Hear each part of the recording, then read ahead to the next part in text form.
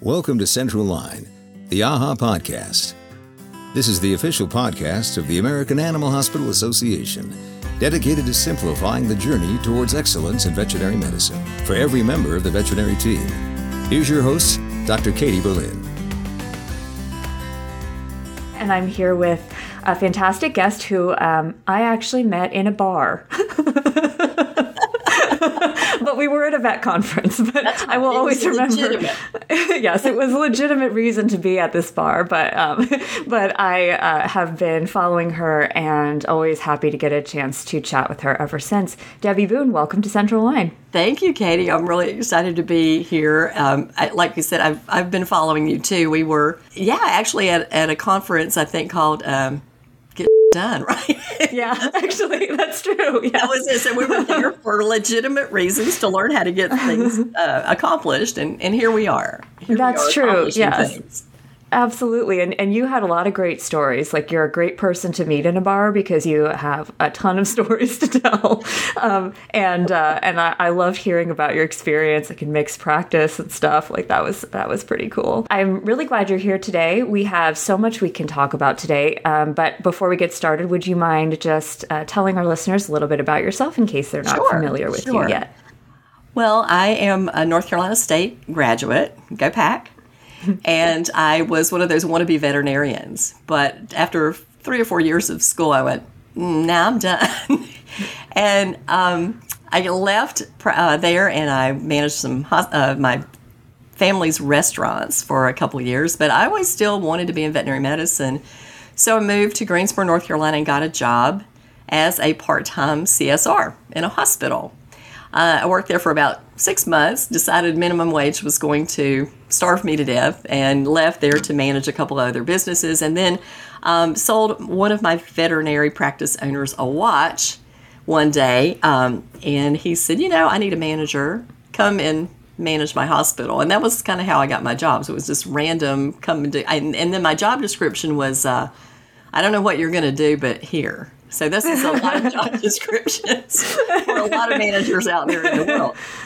And so it worked out. So for 19 years, I managed AHA accredited practice that actually was AHA accredited for 25 years, probably even more now.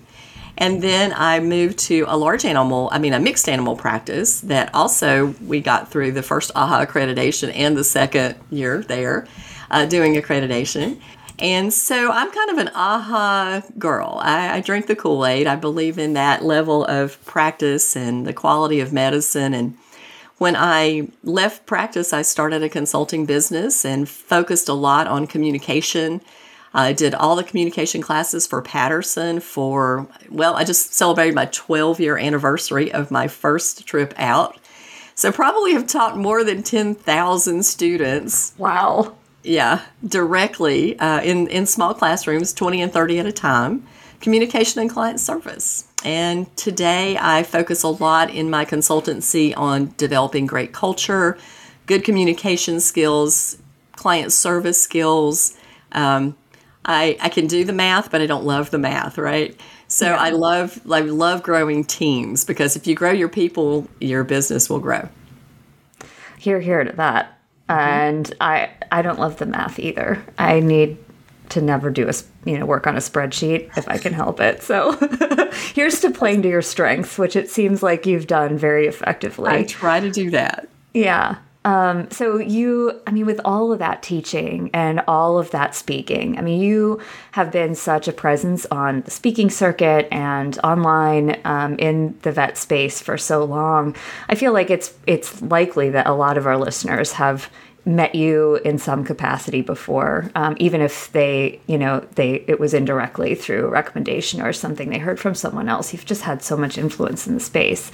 And thank you for for drinking the AHA Kool-Aid. I am drinking it too, and I love AHA, and I loved working at AHA practices. So, this episode, we really want this conversation to speak to the CSRs, the client care teams, receptionists, everybody who's right there on the front lines. And so I hope they're listening. I hope this is something that can speak directly to them, because as we said before we started this call, they just seem to get overlooked in terms of content that's directly for them. And I think that's a shame because they have such a tough job. But before we get into that, one last question for you. What is something, you have your own podcast, it's called The Bend, and you talk to a lot of cool people. We've seen you all over the place, but what is something that people would not guess about you? They probably wouldn't guess that growing up in the middle of Tobacco Road, basketball heaven, that I am not a sports fan. And I am, my mother was a huge sports fan. My husband is a huge sports fan when it comes to basketball. I was at North Carolina State when we were the national champions. And I'm kind of like, it's basketball season. I am surprised by that. I would have said you were a sports fan, and I follow you on social media. I've never seen you post about sports, but for some reason I think that. I am very much into teams and coaching, but not as far as traditional sports. I believe that vet med is a team sport. There you go. Yes, me too. Vet med is my sport. I mean, I run and stuff, but yeah, I'm not a... Go sports. Sports well. I'm going to go on my run by myself. There you go. Let's start by giving some serious props to the teams that help us, they're like our human shields. Those of us who don't work at the front desk, they answer all manner of phone calls. I mean, the volume of phone calls that our phone room answered in a day was just staggering. And this job has always been hard. I mean, you've worked it. I've worked it. But it seems like since COVID especially, it's gotten especially hard. Do you feel like that's true? Like, do you feel like people are different now? I feel, well, there's a lot of things going on with the mental health of the population. And this is not just veterinary clients. This is people everywhere. And we've all seen it, like the crazy stuff that we see on the news and the fights on airplanes. But if you understand that humans are tribal animals. We work and do best in collaborative packs. And then when we isolate ourselves from the world through, what COVID did to us, then it is not our nature to be alone. And it really hurts us mentally. Then you add on top of that the constant fear of maybe getting sick, social unrest. Now we have a war. Gas prices are going up, inflation. I mean, there's just so much that just keeps bombarding us mentally. And then I think probably the most detrimental to our mental health is social media. And you and I are both on social media, so we know there are certainly benefits to it. There's great support there. I was so impressed with what veterinary managers did at the beginning of COVID because they were so open and sharing with their solutions to how we were going to manufacture curbside care and what worked and what didn't. So that was a great benefit to us to be in these social groups. But the negative is that we also tend to get into tunnels, right? So we're only hearing certain things because of the way the algorithms work. And that is keeping our cortisol levels kind of amped up. And the problem with that is that humans aren't meant to run around like that. Very much limbic brain responses are happening. And I think the challenge for the CSR teams and for all of us is to have behavioral acumen. And this is what we don't teach. We teach people, when you answer the phone, say this. But we don't teach people to be aware of the emotion behind why people are acting the way they are.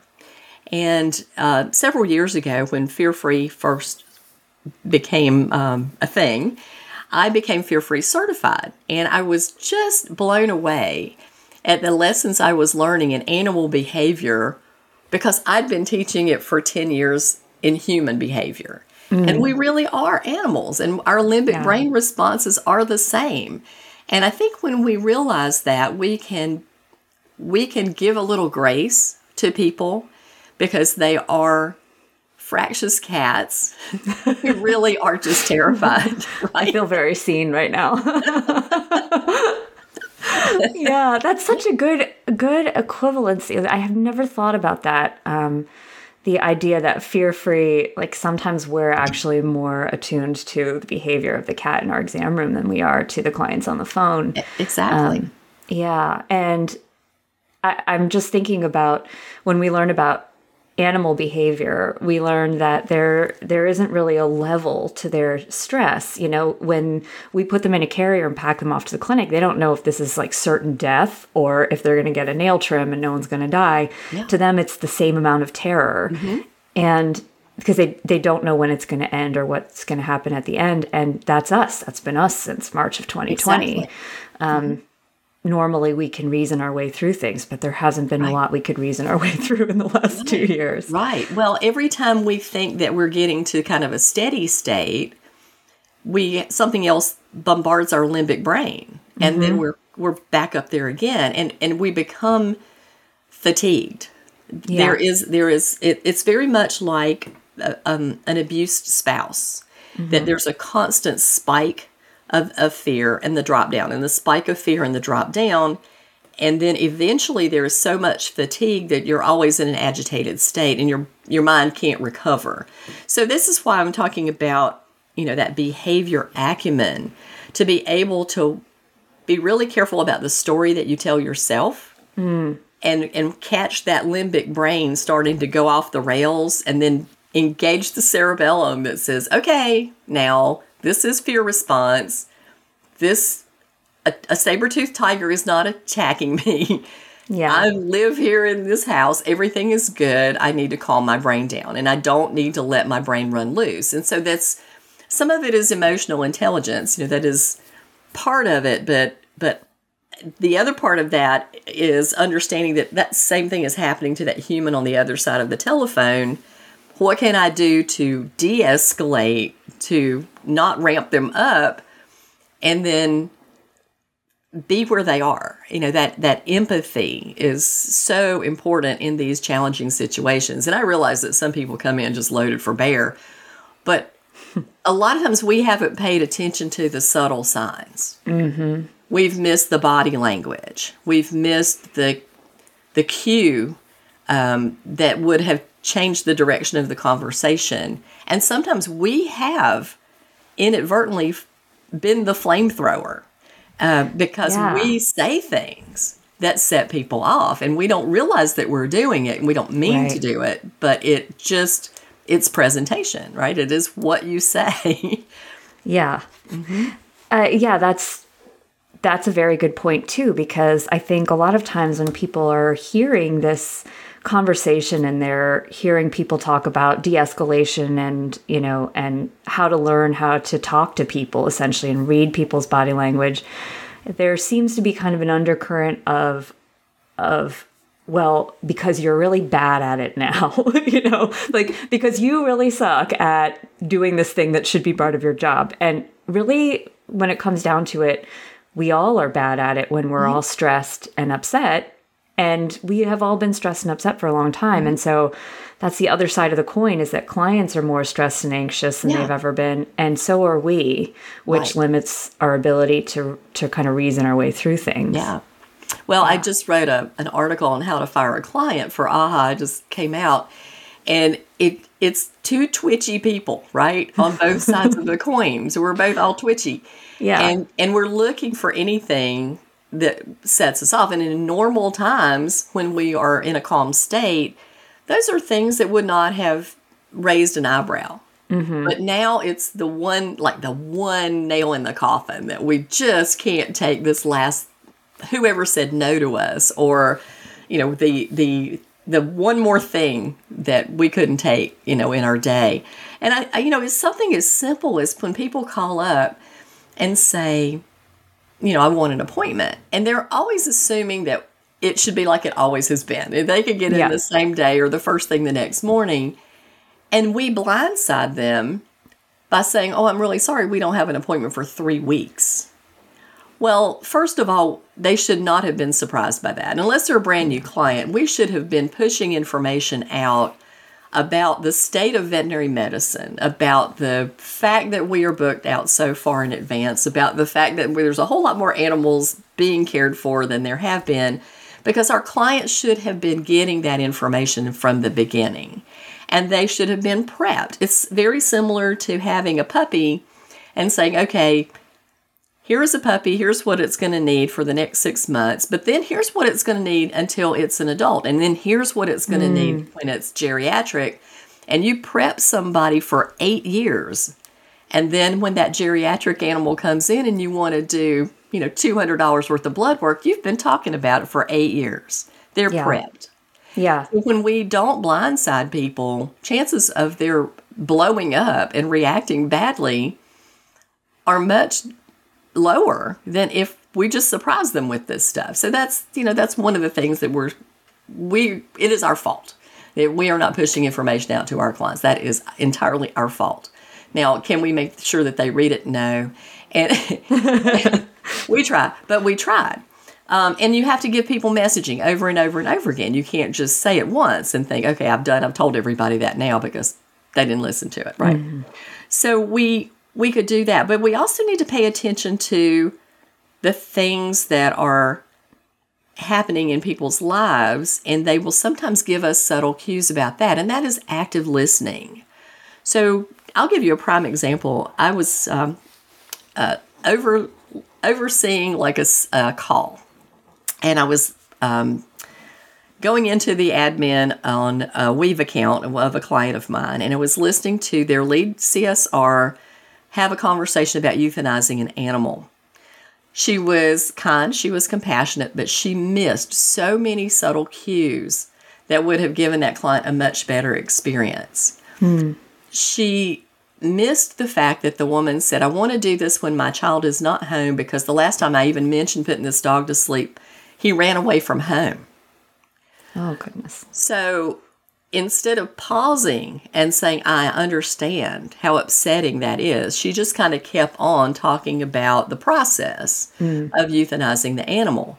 She also had a prime opportunity to say, you know what, there's a really great book that Mr. Rogers has written for children, specifically about the loss of a pet.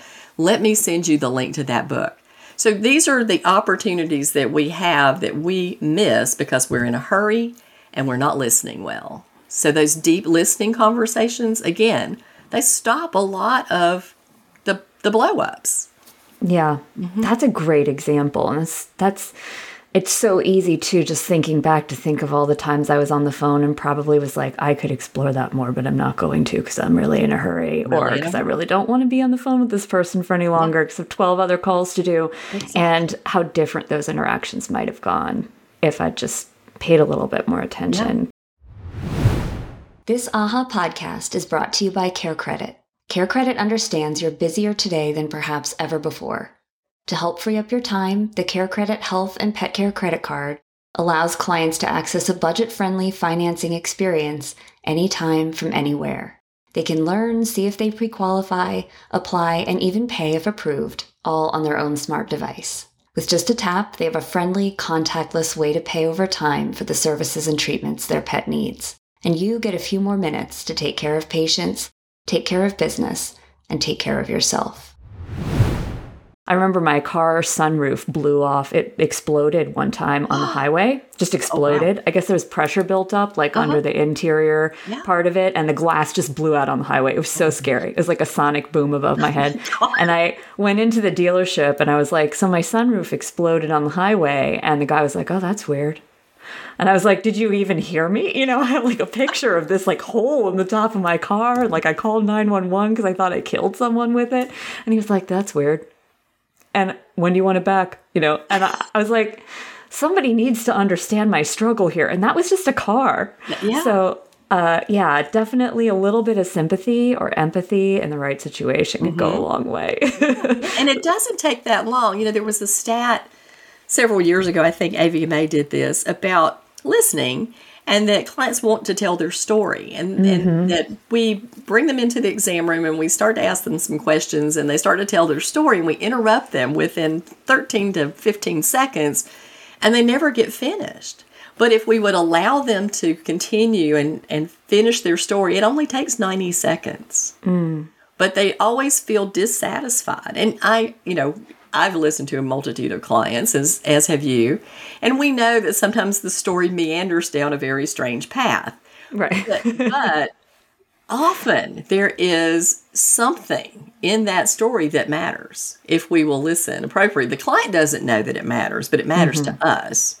And it could be as simple as, thinking about working in mixed animal practice. The client said, my dog is limping and I have no idea why.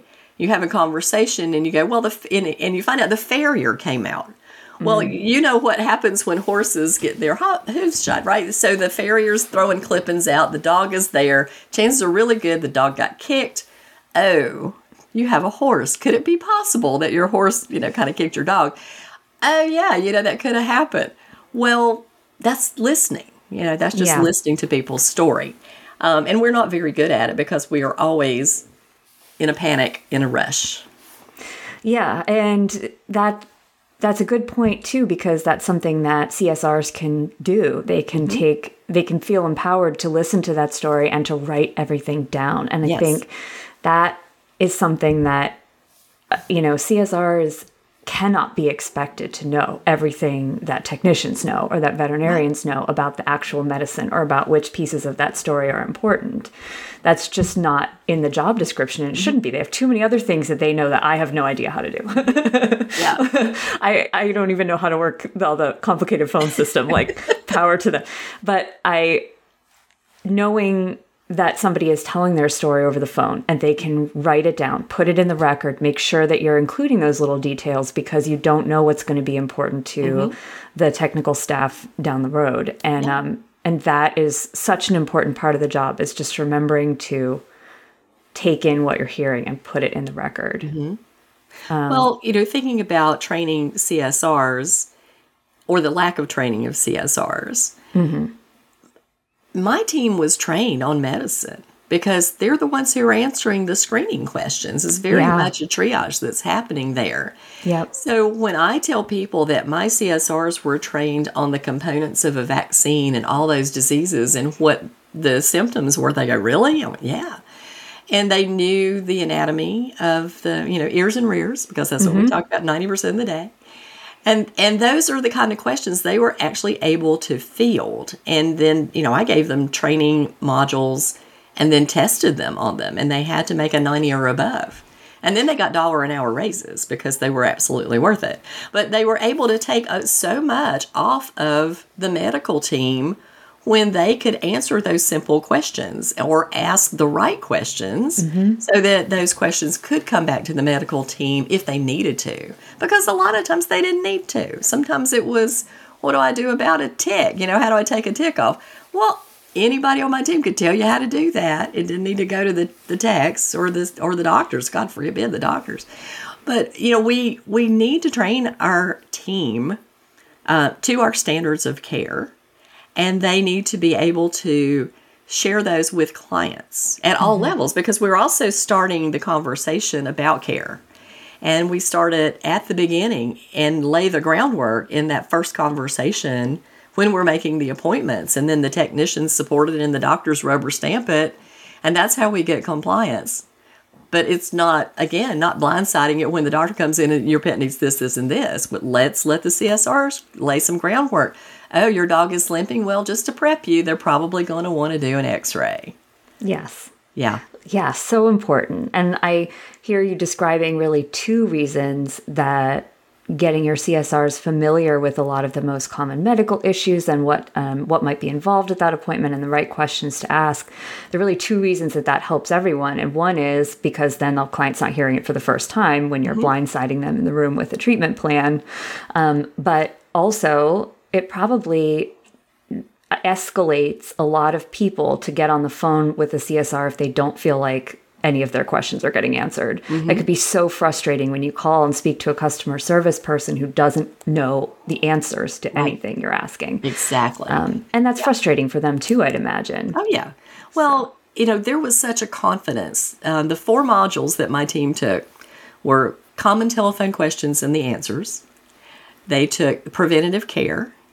They took like the components of blood work and Gold Star customer service. And the last one was the employee manual, because nobody ever reads the employee manual. That's true. So they had to get tested on the employee manual. But once they went through all those and took their test and they got their raises, they were so confident.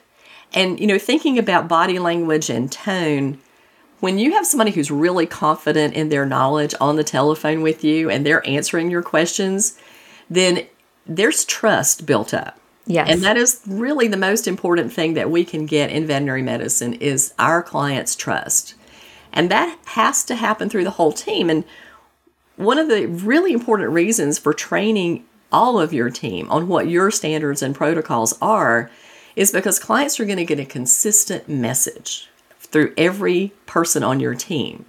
We were a huge Sentinel practice. We were right there in Greensboro, North Carolina, and Novartis was in our back door. So we did a lot of their clinical trials, and we were definitely advocates for that product. But everybody on my team was trained about that product, and that was the product that we used. And if you had asked the kid stocking dog food or the practice owner, you were going to get the same answer to the question. So that consistency ended up with a 90% compliance rate on heartworm and flea prevention in our practice. And we saw no fleas in North Carolina, no parvo, because we had, consistent vaccination protocols, and no heartworms. Our emeticide would expire before we'd sell it to other people because we wouldn't use it. So to say that in a practice, a 5-doctor practice in the state of North Carolina, that says that your team is on the ball, and because it was the team that did it, and it was definitely a team effort. For sure. That's such a great story. I can't imagine a practice without fleas every day in North Carolina. I mean, we definitely don't have that in Pennsylvania I worked. We see fleas all the time. If we saw something somebody pick something up on the, rescue it and come in. And we would call people to the treatment room and go, look, come here, look at these fleas. If vet assistants have never seen one before, right? This is not normal for us. Look at this. That's a great example of the application of that consistent message. And it really does start and end with the front office, because they're the first and last people you interact with as a client. So those practices that have such great compliance rates that don't report, I hear from people all over the place today that work is just toxic because clients are being so rude all the time. And then I hear other people say, I haven't really noticed that. Things are pretty much fine. Are they just really lucky? Do they just have a great clientele that they've groomed to be nice to them, or are they doing something different? They're doing something different. The people who are not having problems, and believe me, I'm like you, I've talked to a lot of people out there in the world. The people who are not having problems are the people who have strategically trained their team. They have consistent messaging. They are very customer focused in pushing information out. They keep their clients informed. And they have built huge trust relationships with their clients. So the clients are automatically giving them the benefit of the doubt. And that is huge. Yeah, massive. That's a social currency that you build up over time. Yeah, it really is challenging in emergency because people don't come to you like they, specialty, if you can do in specialty because you're going to see them consistently, but emergency is hard. One of the biggest connection points that I've trained emergency staff members to do is when somebody says, oh, my regular veterinarian is Dr. Smith, is to say, oh, we talk to Dr. Smith almost every day.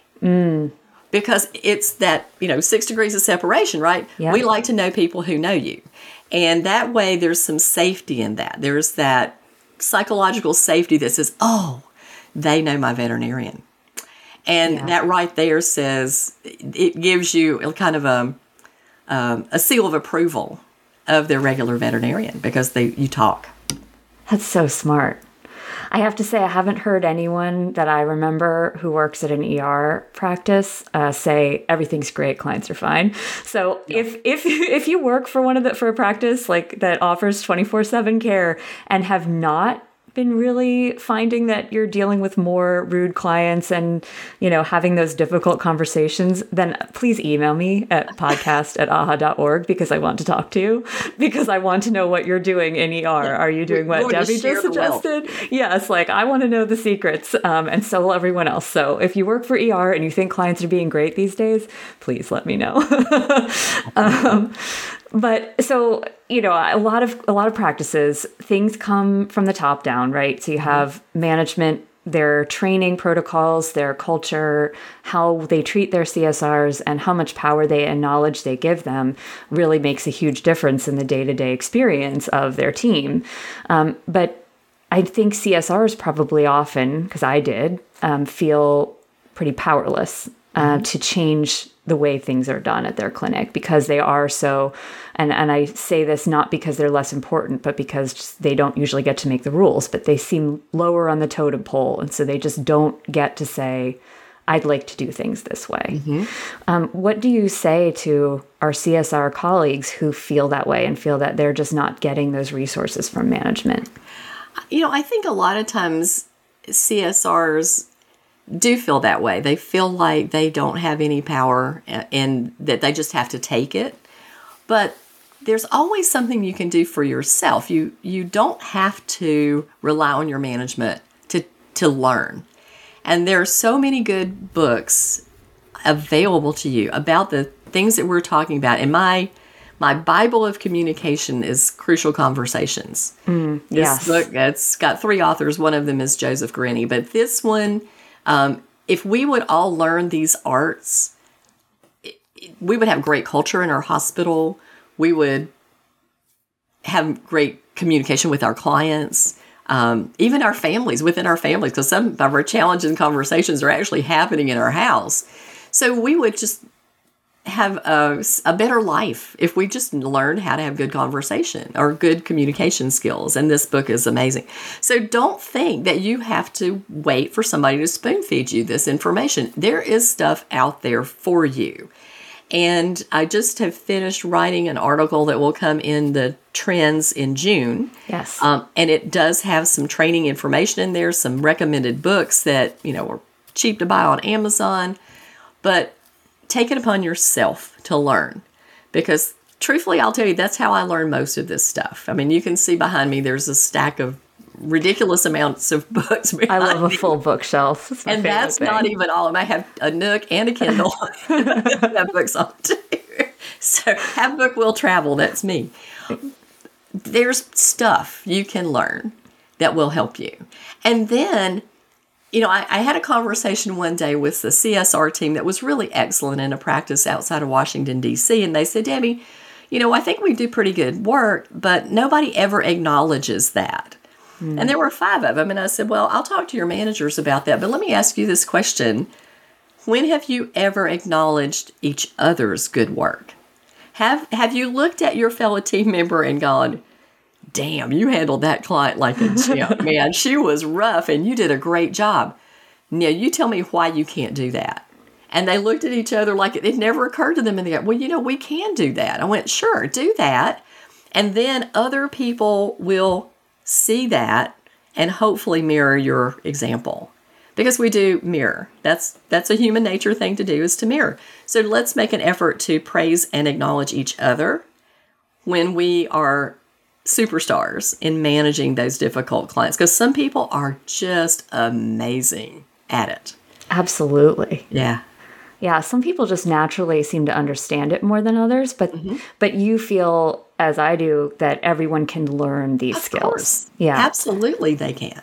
Yeah. Crucial Conversations is a fantastic book. And we actually we talk a lot about, I use the phrase crucial conversations several times in this podcast, series already. And I didn't explain what that was. So thank you for bringing that up. But that's a book that everybody in vet med should just have and read and maybe go back to on a regular basis. I think everybody in the world. It would be seriously thinking about investing it and sending it to the Senate and Congress, because I think that would help them tremendously get over some of this gridlock that we're dealing with all the time.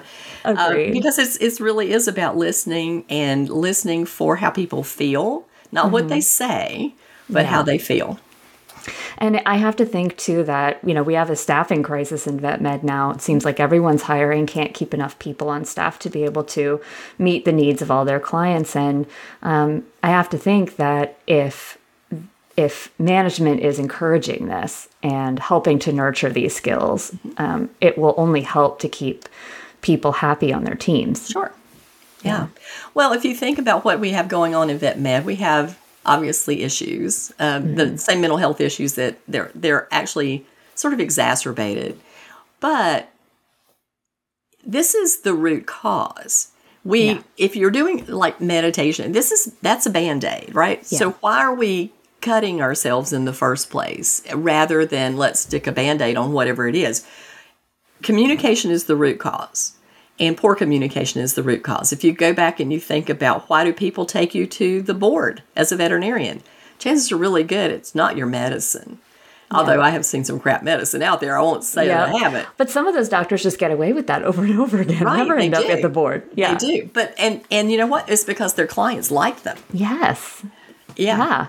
And then the ones who really are probably superstar as far as the medicine goes, they're just not really great people persons. And so they are the ones who have the conflicts because they miss these interesting and vital social cues that keep people from getting angry and upset or feeling disrespected. Because I'll tell you that most of the time, disrespect is much more prevalent than anger. And this is the other thing that we don't do very well as humans, and that is identify our emotions correctly. So I used to have CSRs come to me as the manager and go, Debbie, Miss So-and-so is so mad. You need to come up and talk to her. And so, that was my job. So I would go up and talk to her. She really wasn't mad. She was very frustrated or she was feeling very disrespected. And how did we solve those problems? So a lot of it is just listening, riding along with it for a while. We want to argue and negotiate. But if I can give anybody the main tip in dealing with somebody who's upset, if you wouldn't pat a dog that's growling at you, getting ready to bite you, don't engage a client who's that mad because they can't think. Their limbic brain has completely taken over their spark brain. So all you have to do is ride along for a while. And in Fear Free, what do? We throw like treats on the floor, right? So there's verbal treats that we give to humans. And the verbal treats are tell me more. I understand. I can see where you're coming from. And just keep going along, even though it could be completely insane. Because until you get them down to a level to where you say, would it be okay if I shared my side of that story? And then they could say, okay, yeah, I'll listen to you. You've wasted your breath. Just ride along with it. But it's hard and it takes self-discipline because we want to argue and we want to win. And we want to be right. Oh, man. Yeah. That is... There really isn't anything I can add to that will make that any better. Like you just dropped the mic right there. I was going to ask you, what is one thing that practices can do right now to support their client care team? But I think that's it, right? It's like teaching people this skill. Teach people the skill. Yeah. And there again, it's storytelling. We're telling ourselves this story. Excuse me. The veterinarians will say, if this client is questioning me, then that means she doesn't think I'm competent at my job. Mm-hmm. But maybe the client's questioning because they really don't understand. You're spoken so over their head that they're lost and they don't feel they understand what you're asking them about. They're frustrated. They feel foolish or stupid. And if you ever make anybody feel stupid, then you're setting them up for anger. It's a very short trip from frustrated to anger. So important, Debbie. Thank you so much. I'm thinking about all the times I was Mrs. Smith in my life now. Because I get the limbic brain take. I just can see the blinders coming in and it's like, how dare you? So we've all been Mrs. Smith and we all probably will want to be Mrs. Smith again one day. So we have to have empathy there. We do. Thank you so much. We do. You're welcome. Debbie, where can people find you? I know you have a podcast. Please give us the deets on that. I do. My podcast, and it's a vodcast. So we have two. We split it. The vodcast is on YouTube, on my YouTube channel. It's called The Bend. And it's also available on Podbean and other and Spotify. We can't. My Apple account and I are having an argument, so I can't get it on Apple yet. Noted. Continue to work on that. Yeah. Apple doesn't make it easy. You also can follow me on social media on LinkedIn at Debbie Boone, Practice Consultant, on Facebook at the same, on Twitter, on Instagram.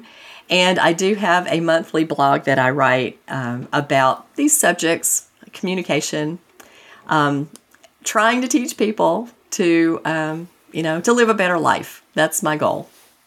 Yeah. And so CSRs, treat yourself to some of those resources that Debbie offers, because they definitely can make day-to-day life better for you, whether or not management is offering you those specific resources themselves. So, but they should. This is really so important to the entire practice. Absolutely. The CSRs are the key to the kingdom. They are. Thank you so much again, Debbie. And thank you, everyone, for listening. We'll catch you next time on Central Line. You're welcome. Thanks for having me. Thanks for listening to today's episode of Central Line, the AHA podcast. If you love what you hear, please take a moment to leave us a rating and review. For more resources to help you simplify your journey towards excellence in veterinary medicine, we invite you to visit AHA.org. That's AAHA.org.